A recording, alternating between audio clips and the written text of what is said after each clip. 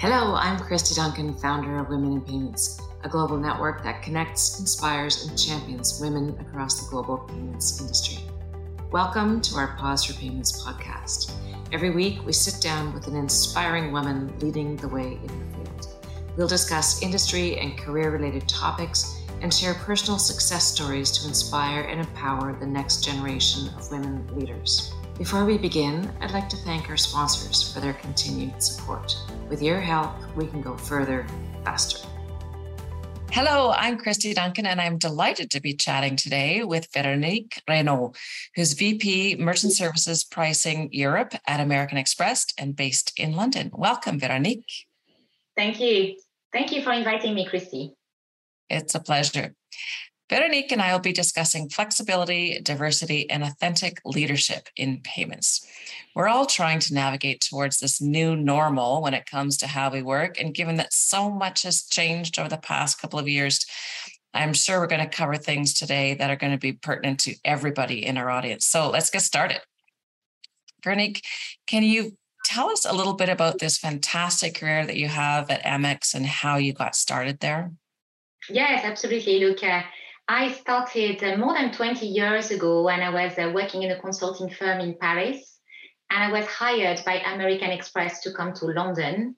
And I would tell you that I was attracted by both Amex, which is a fantastic brand, fantastic financial services company, but also I was really attracted to move to London. And we'll come back to it, but I think like being a French person or being European living in a foreign city is very interesting. So my career spanned 20 years, as I said, and I've done three different roles at American Express, one in financial, analytical, which is more role I'm doing now as head of pricing.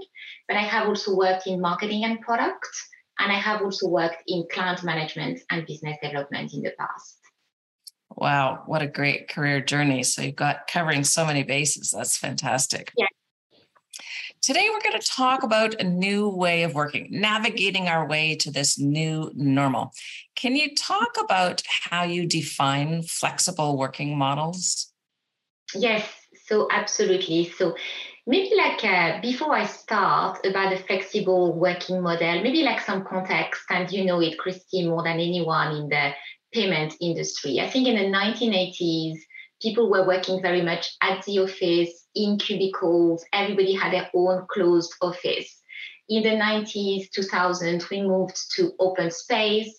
And everybody, especially I would say in the financial services companies, the culture was very much around work from the office, be available at the office in this open space.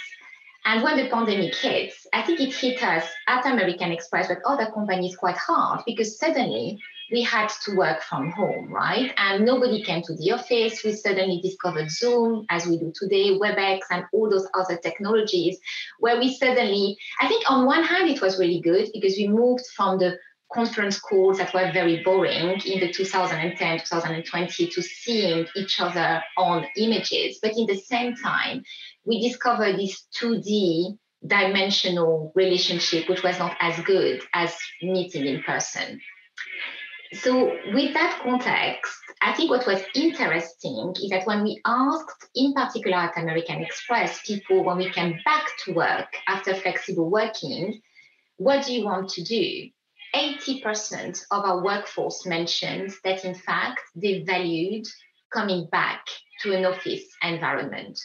There was a sense that we were really missing seeing each other. And what we have done to answer your questions very specifically about flexibility, and I think a lot of companies have adopted this model, is that we have basically three ways of working. You can be either fully office-based, 4 or 5 days a week at the office.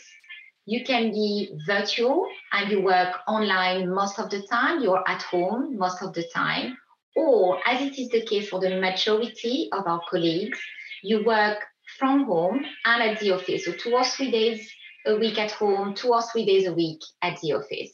And I think that's a balance that's working extremely well for people. I love that flexibility, Véronique, and goodness knows it's always been valuable in our working models. Can you share your thoughts on how we can balance this work from home and working in the office? Yes, so absolutely. So what I think has happened a lot is that although people, as I mentioned to you, said, I'm very happy to come back from the office, this balance between being at home and being at the office has created a little bit of anxiety. And what we have noticed as well is that some of our people mentioned that they found it very difficult to disconnect from work.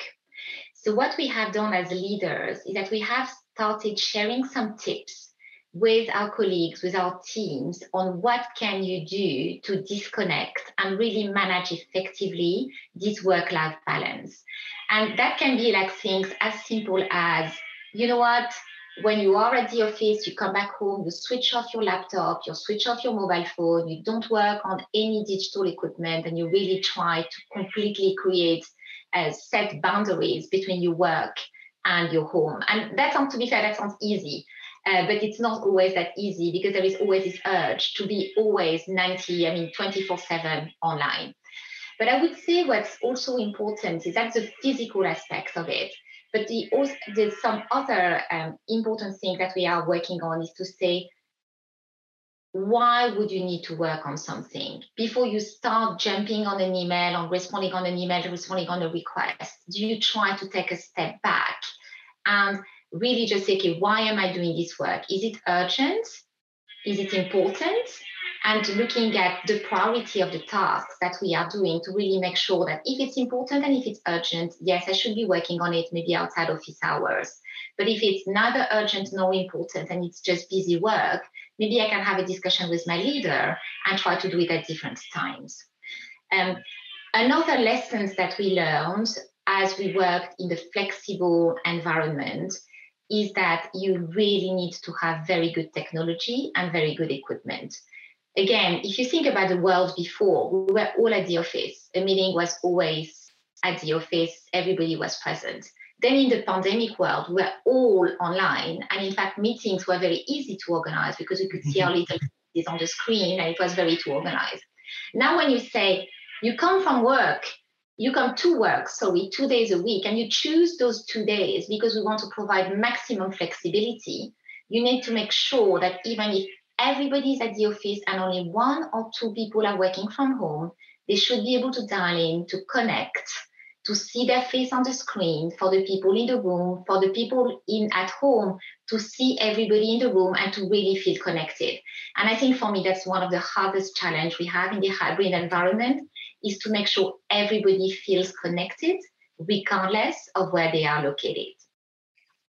Indeed, such great learnings. I love that, setting boundaries, especially when you're working with a global organization like Amex, where the emails are coming in from the other side of the world in the middle of the night, and you certainly can't be on 24/7 to manage that. So setting boundaries is so important. I want to ask, now that we've got this such flexibility, which is great, and having the technology to facilitate, how does it impact people's engagement at work? And if they're working from home, how do we foster that collaboration and teamwork? Yeah, so first of all, let me share with you some statistics, because after about 6 months of working in this flexible environment, we wanted to make sure we did not lose our colleagues and we did not impact their engagement at work. And in fact, and I'm going to share with you the results of this survey, the results were absolutely fantastic. 92% of the leaders told us that they felt they could manage their team effectively. 97% of our colleagues mentioned that they could deliver work effectively. 96% of them said they could collaborate effectively. But what I thought was very interesting as well is that 96% of the colleagues felt that believed that their leaders trusted them to do their work regardless of their work location. And for me, that was really the key win, because very often you as a colleague, as a worker, 99% of the people have got very strong integrity. They will work hard and they will pull their weight. But most of us can feel insecure when we are in this flexible environment and we feel we may not be recognized by our leaders. And the fact that such an overwhelming number of people recognized that their leaders trusted them to do their work and trusted them to be able to achieve or even overachieve regardless of their work environment, for me was a really great success matrix of the flexible working environment we are providing. Yeah, that's fantastic. So that collaboration and teamwork is based really so much on trust and working together. Are there key lessons that you've learned and are there best practices that are emerging at Amex? Yeah, so what I said is that we are still in a learning mode, but I would almost paraphrase what our CEO was saying, which is almost like respect the flex. And flex may mean something different for every single person. So, for example, some teams have experienced 1 day a week, everybody comes. So every Tuesday, the entire team is at the office. Some teams are saying 1 day a month, we are all at the office. In my particular team, I'm saying, we come 2 or 3 days a week. You choose whichever day you come. I'm not going to ask for a specific day a week because my team is large enough that there are sub-teams that may want to be together during 1 or 2 days. So if in addition to that, I force a fixed day, it's not going to work for the majority of the people because they want to have the flexibility to be together 4 or 5 on a Monday or a Tuesday, right? So I think for me, where we are adapting and we are flexing is that we are saying 2 days a week. Some teams will say those days have to be set. Some teams will say you choose whichever day you want. But what I would say for me, what has been the most important thing is to make sure that maybe once a month, once every 6 weeks, whatever is the period that's relevant for your team, people are meeting in person and everybody is either in a room or playing a game or going outside, or having a drink together. I feel it's so important to rebring the social environment and social interactions at the office because at the end of the day, we are all human beings. We want to have interactions together. And I think it's very important. And I'm mixing some social events, as I mentioned, but also like actual team days at the office. I've done recently like a Myers-Briggs session with my entire team where we were looking at our personalities. We really did it 4 hours together in a room. And I said very specifically, nobody will come online. It has to be together because that's the best way to get the most of the session. So I would say providing the flexibility and adapting to the team and making sure that there are some guidelines 2 days a week, but those guidelines are not enforced. Yeah, it's a fine line. And as you say, we're still learning so much to learn. Indeed. I want to switch gears a little bit, Veronique, and talk about diversity. And we've always known that diversity is so important. Should it still be a priority now that we're trying to navigate this whole new back to work? Yes, absolutely. So I would say, first of all, I'm a fundamental believer that the flexibility we are providing is going to really help diversity because now you can work on functions regardless of the place where you are located.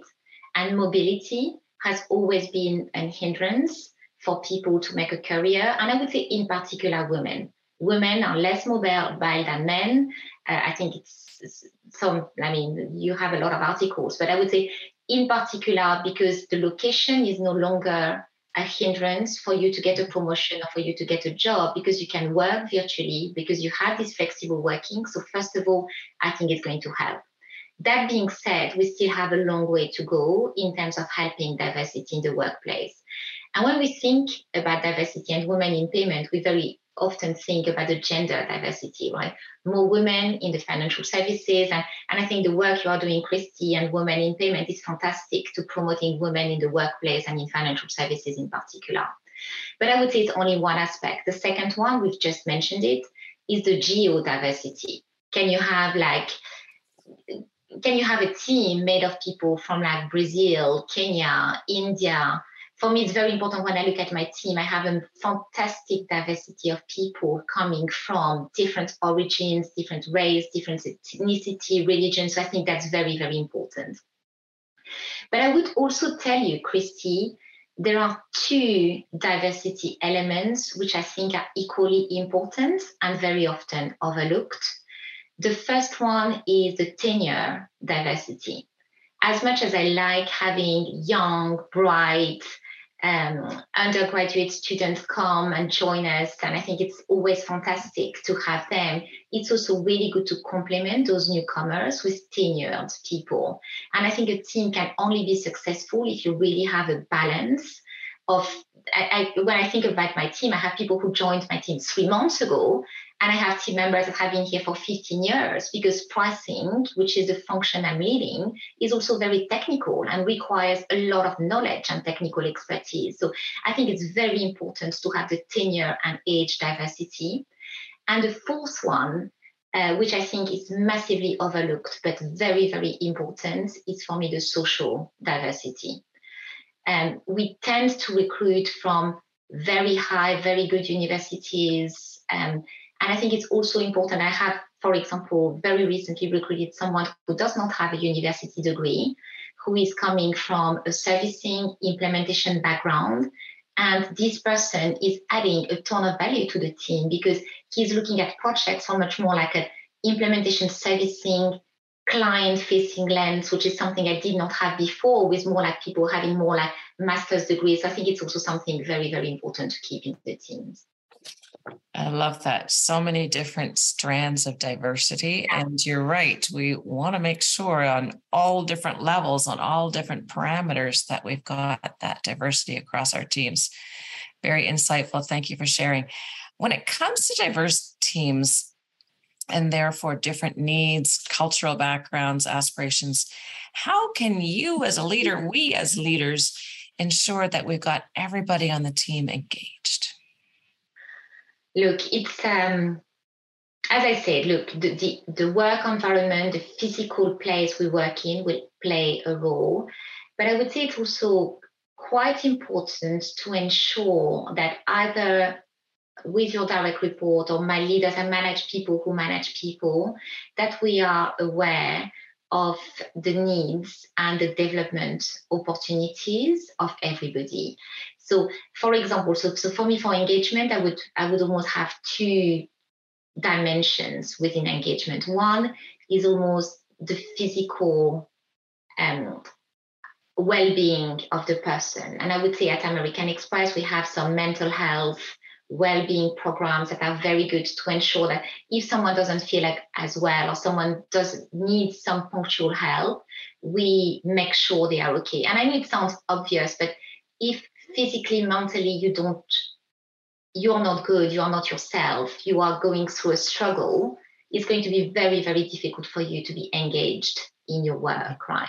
So I think the physical and the emotional well-being is very important.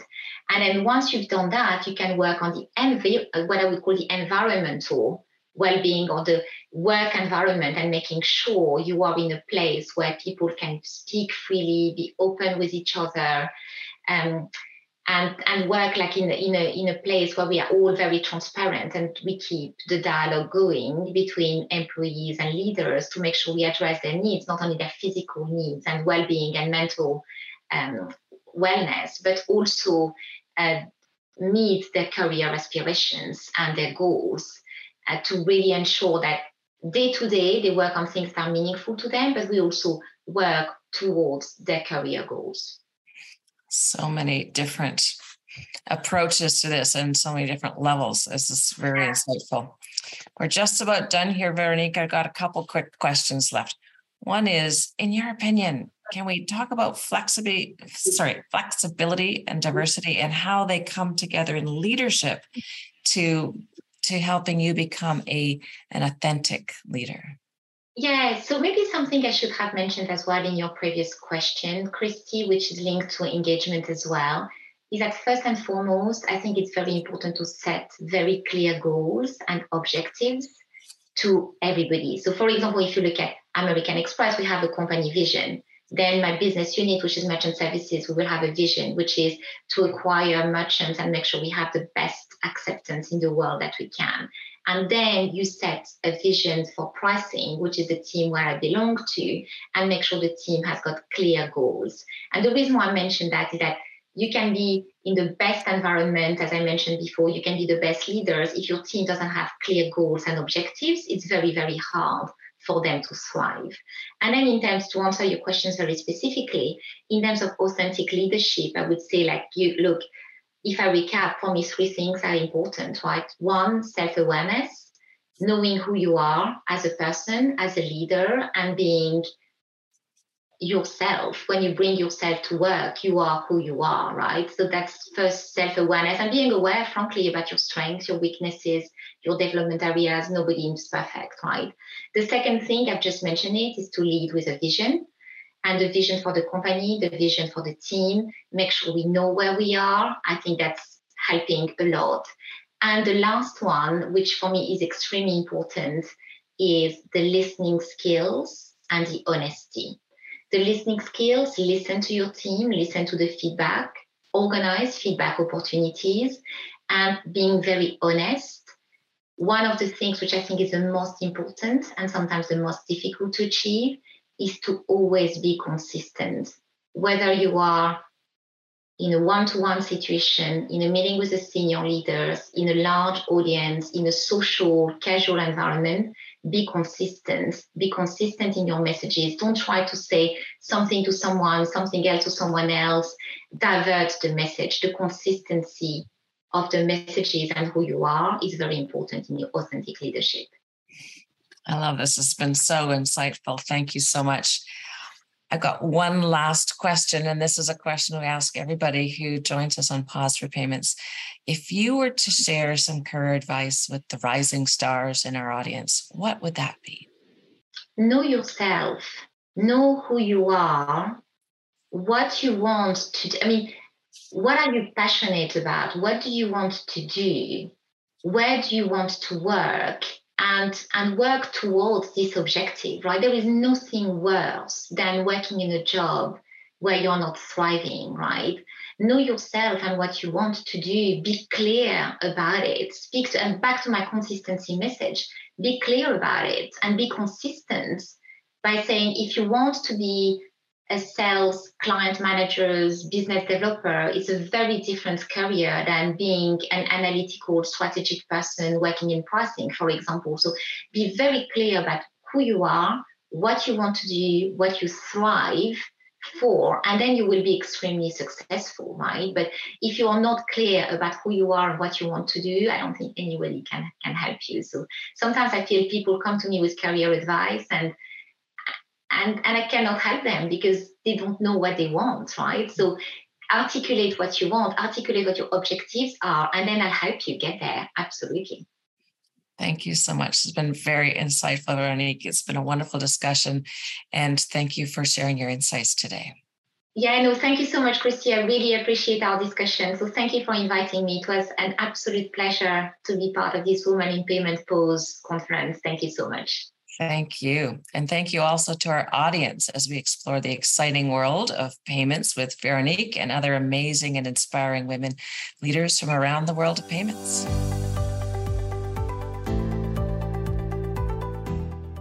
Pause for Payments is produced by Women in Payments, and you can learn more about us at womeninpayments.org.